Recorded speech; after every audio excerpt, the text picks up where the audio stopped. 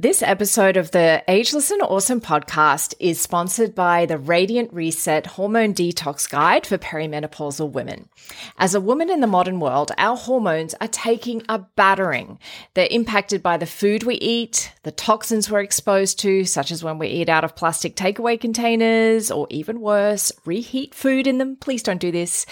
If you're handling FPOS receipts, filling the car with fuel, eating non-organic produce that hasn't been washed effectively, plus so much more things add to our toxic load every day.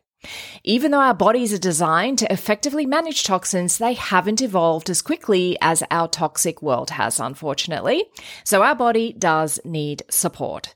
Symptoms such as stubborn weight gain, fatigue, disrupted periods, irritability, and gut health issues can be a sign that you'd benefit from a gentle detox. And that's why I developed the Radiant Reset Hormone Detox Guide for Perimenopausal Women.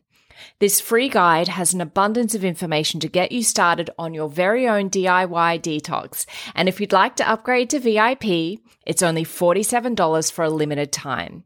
I used to sell this program for $247.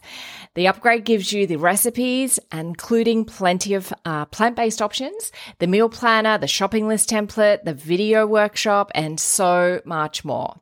Click the link in the show notes to learn more now. Take care of your hormones. They are a critical part of your health as a woman. Welcome to the Wellness Glow podcast. My name is Susie Garden, anti-aging naturopath and nutritionist, founder of the Glow Protocol, and I help women feeling stressed, flat, and older than they'd like regain their youthful energy and glow. Anti-aging is an inside job, and I know for sure that we can use specific foods, movement, mindset techniques, and build stress resilience to reduce our biological age and look and feel younger in our bodies and minds, as well as potentially lengthening our lifespan. I'm here to be your guide to the latest in anti-aging and longevity research so that you can learn and apply simple techniques to reduce skin wrinkles, body pain, gut issues, improve your energy, and have your skin glowing with health. And I'm not even exaggerating. So if you're struggling with stress, fatigue, brain fog, weight gain, perimenopause, and feel like you've tried everything, then get ready to let go of everything you think you know. It's time to forget all the strategies that haven't worked for you before and join me as I share what actually does work. I have a down-to-earth approach and make the science seem simple and actionable. I know that the knowledge and insights I share can change your life and the way that you approach your health. And I'm excited to help you glow. Let's get started. Hi, everybody. It's Susie here. I'm going to record my podcast live today here in Facebook. So if you prefer to listen rather than watch, it will be available on the Wellness Glow podcast tomorrow. So you can just find it in iTunes or Spotify or wherever you like to get your podcasts. And feel free to subscribe so that you'd never miss an episode. And if you'd love to leave me a review, I would love to read it. So feel free to do that as well. So today we're going to be talking about the link between gut health and anxiety and depression. So I talk a lot about anxiety and stress, but there is actually a really close link between anxiety and depression, and it's because these are both linked into low levels of serotonin. Now, you've heard me talk about serotonin before. And the reason I talk a lot about it is it's a really important brain chemical. But in fact, about 95% of it is produced in the gut. So gut health is super important to make sure that you're producing enough of serotonin in your gut so that it can get to your brain, because serotonin is super important for regulating mood. But it's also really important for sleep. If you don't have enough serotonin, then your sleep will likely be impacted by this. And serotonin actually also has an impact on your gut peristalsis, or that movement of food down through the intestines. So I have talked about that before in a previous podcast about IBS. I've got a 2-part series on IBS. So if you just look back through my podcast, if you're interested in that, if IBS is something that impacts you, then please feel free to go back and have a look at those previous podcasts. And I give a really quite detailed explanation there. So how do we get serotonin? How do we make it? You get the building blocks of serotonin through your diet. You get serotonin through an amino acid called tryptophan. Tryptophan is a protein. So you have protein, which is your macronutrient. So, you have protein, fats, and carbohydrates. So your 3 macronutrients. So protein, when it goes down into the body and gets digested down into amino acids. And tryptophan is an amino acid. So the kinds of foods that you can get tryptophan from are things like bananas, things like sesame seeds, pumpkin seeds, peanuts, legumes, oats, stuff like that. There's quite a few things you can get your tryptophan from. And tryptophan actually gets used for a whole bunch of different processes in the body, as well as being used to make serotonin. And if we have inflammation in our body, and I'm going to talk a little bit about this in a moment, if we have inflammation in our body, it influences the pathways, the biochemical pathways that the tryptophan will be directed towards. So if you have increased inflammation, it will actually take it away from the serotonin pathway and it will direct it down a different pathway. So if you have increased inflammation in the body, this is the mechanism through which it can affect your mood. It will decrease your mood. It can cause anxiety and depression. It can also lead to insomnia if we have low serotonin. So inflammation can be a mechanism through which our tryptophan gets redirected away from serotonin. And inflammation gets caused by a whole bunch of different things. We know that we can have low-level inflammation in the gut, and that can be caused by things like stress, processed foods, a high sugar diet, obesity, over-exercising, environmental factors. There's a whole bunch of things that can cause this low level of inflammation. So it can cause inflammation in the gut, and that can set up a reaction that leads to what we call systemic inflammation. So systemic inflammation is when you have inflammation going on kind of all over the body. And sometimes you can feel symptoms of that. I know for myself, when I used to eat a lot of dairy, I used to get sore joints, and I thought I had arthritis because my mum has arthritis. But, I'm in my early 30s and I'm having arthritis in the fingers is very unusual, really. And I never thought anything of it. I just thought, oh, well, this is just my genetics. But when I did a trial, stopped eating dairy for a few weeks, all of my joint pain went away. It was phenomenal. It happened really, really quickly. So clearly I was having some sort of reaction to the dairy causing systemic inflammation, which for me presented as joint pain. But for other people, it might result in other types of symptoms. The systemic inflammation can cause things like brain fog, can cause fatigue, as well as pain.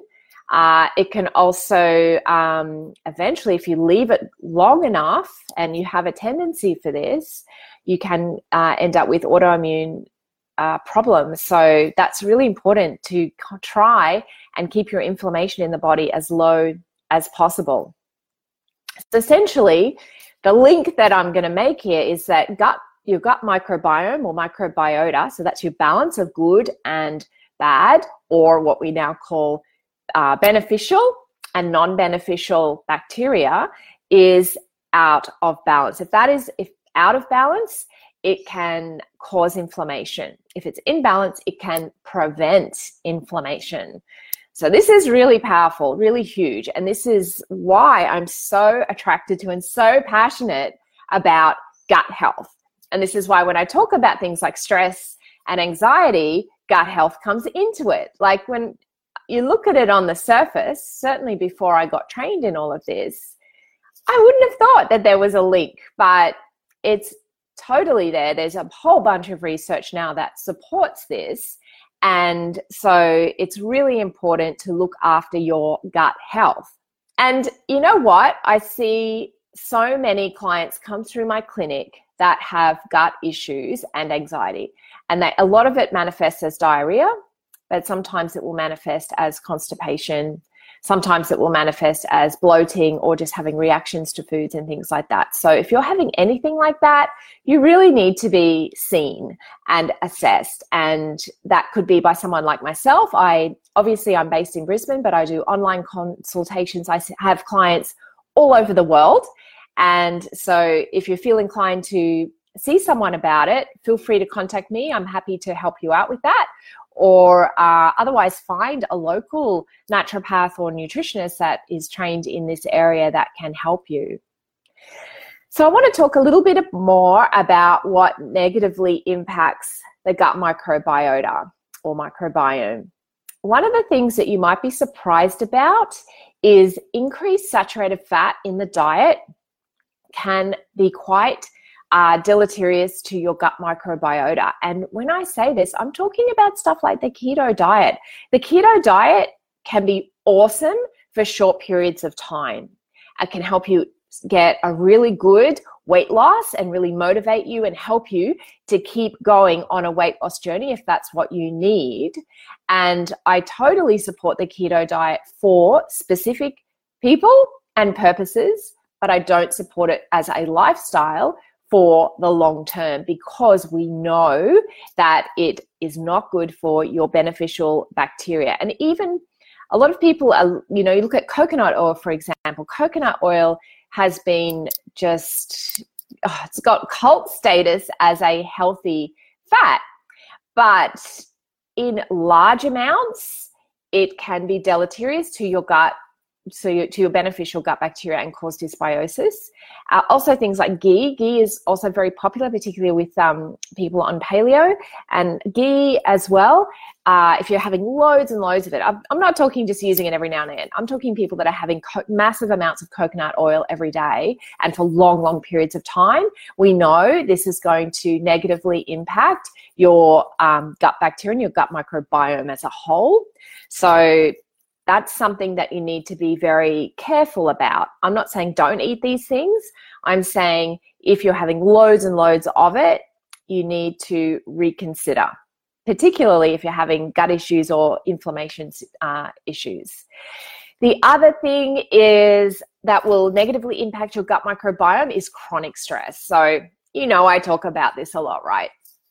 Looking after your stress, and we know that you can't necessarily avoid the stressors in your life. We all live a life that's fairly fast-paced and has stress in it. We have financial stress, mortgage stress, relationship stress, workplace stress, all this sort of stuff going on.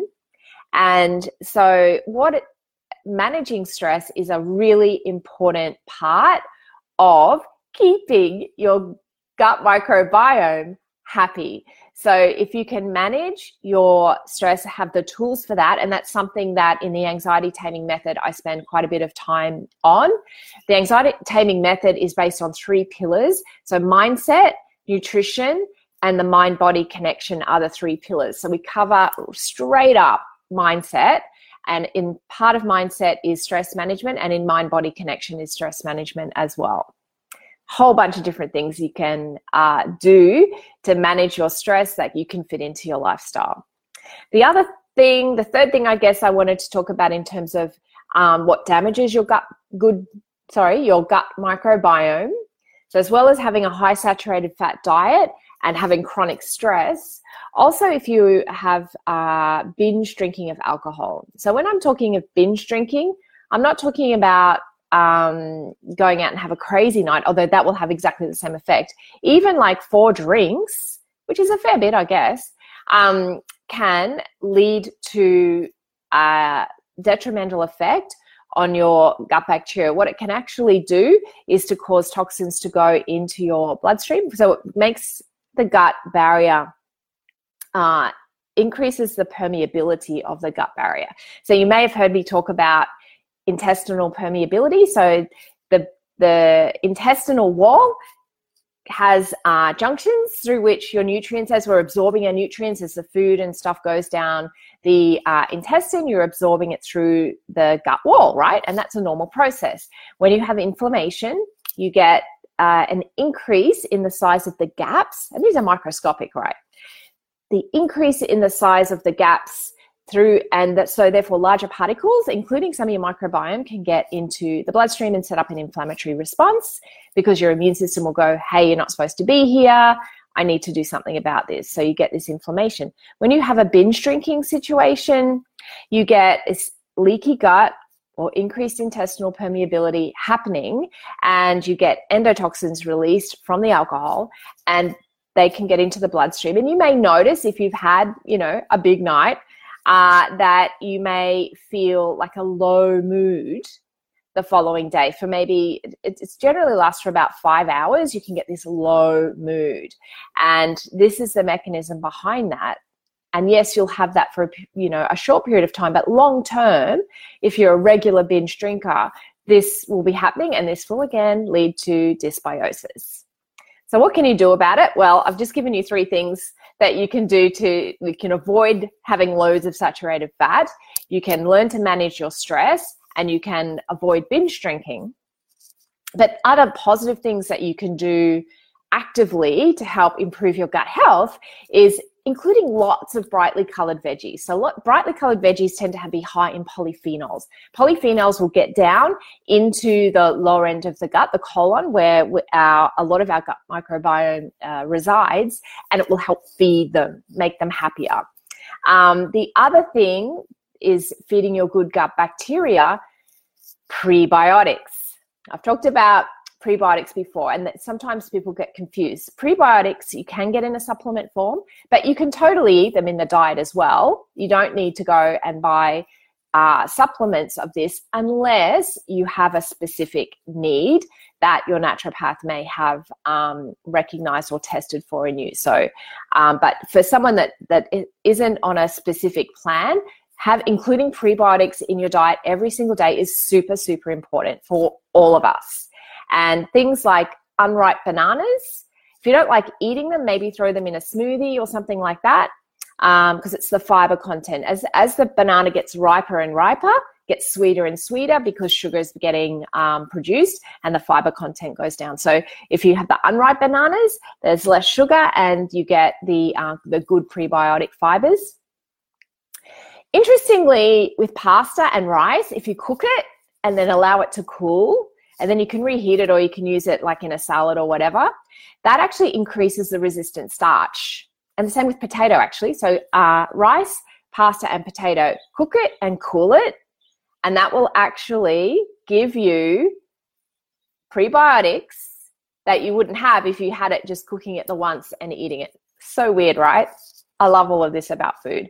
So feeding your good gut bacteria prebiotics, and that includes also things like asparagus, sweet potato, what else is there? There's garlic, onions, there's a whole bunch of things that you can feed them. If you want a list, just send me a message and I'll send you a list. I've got one that I give my clients in my clinic. I'm happy to share that.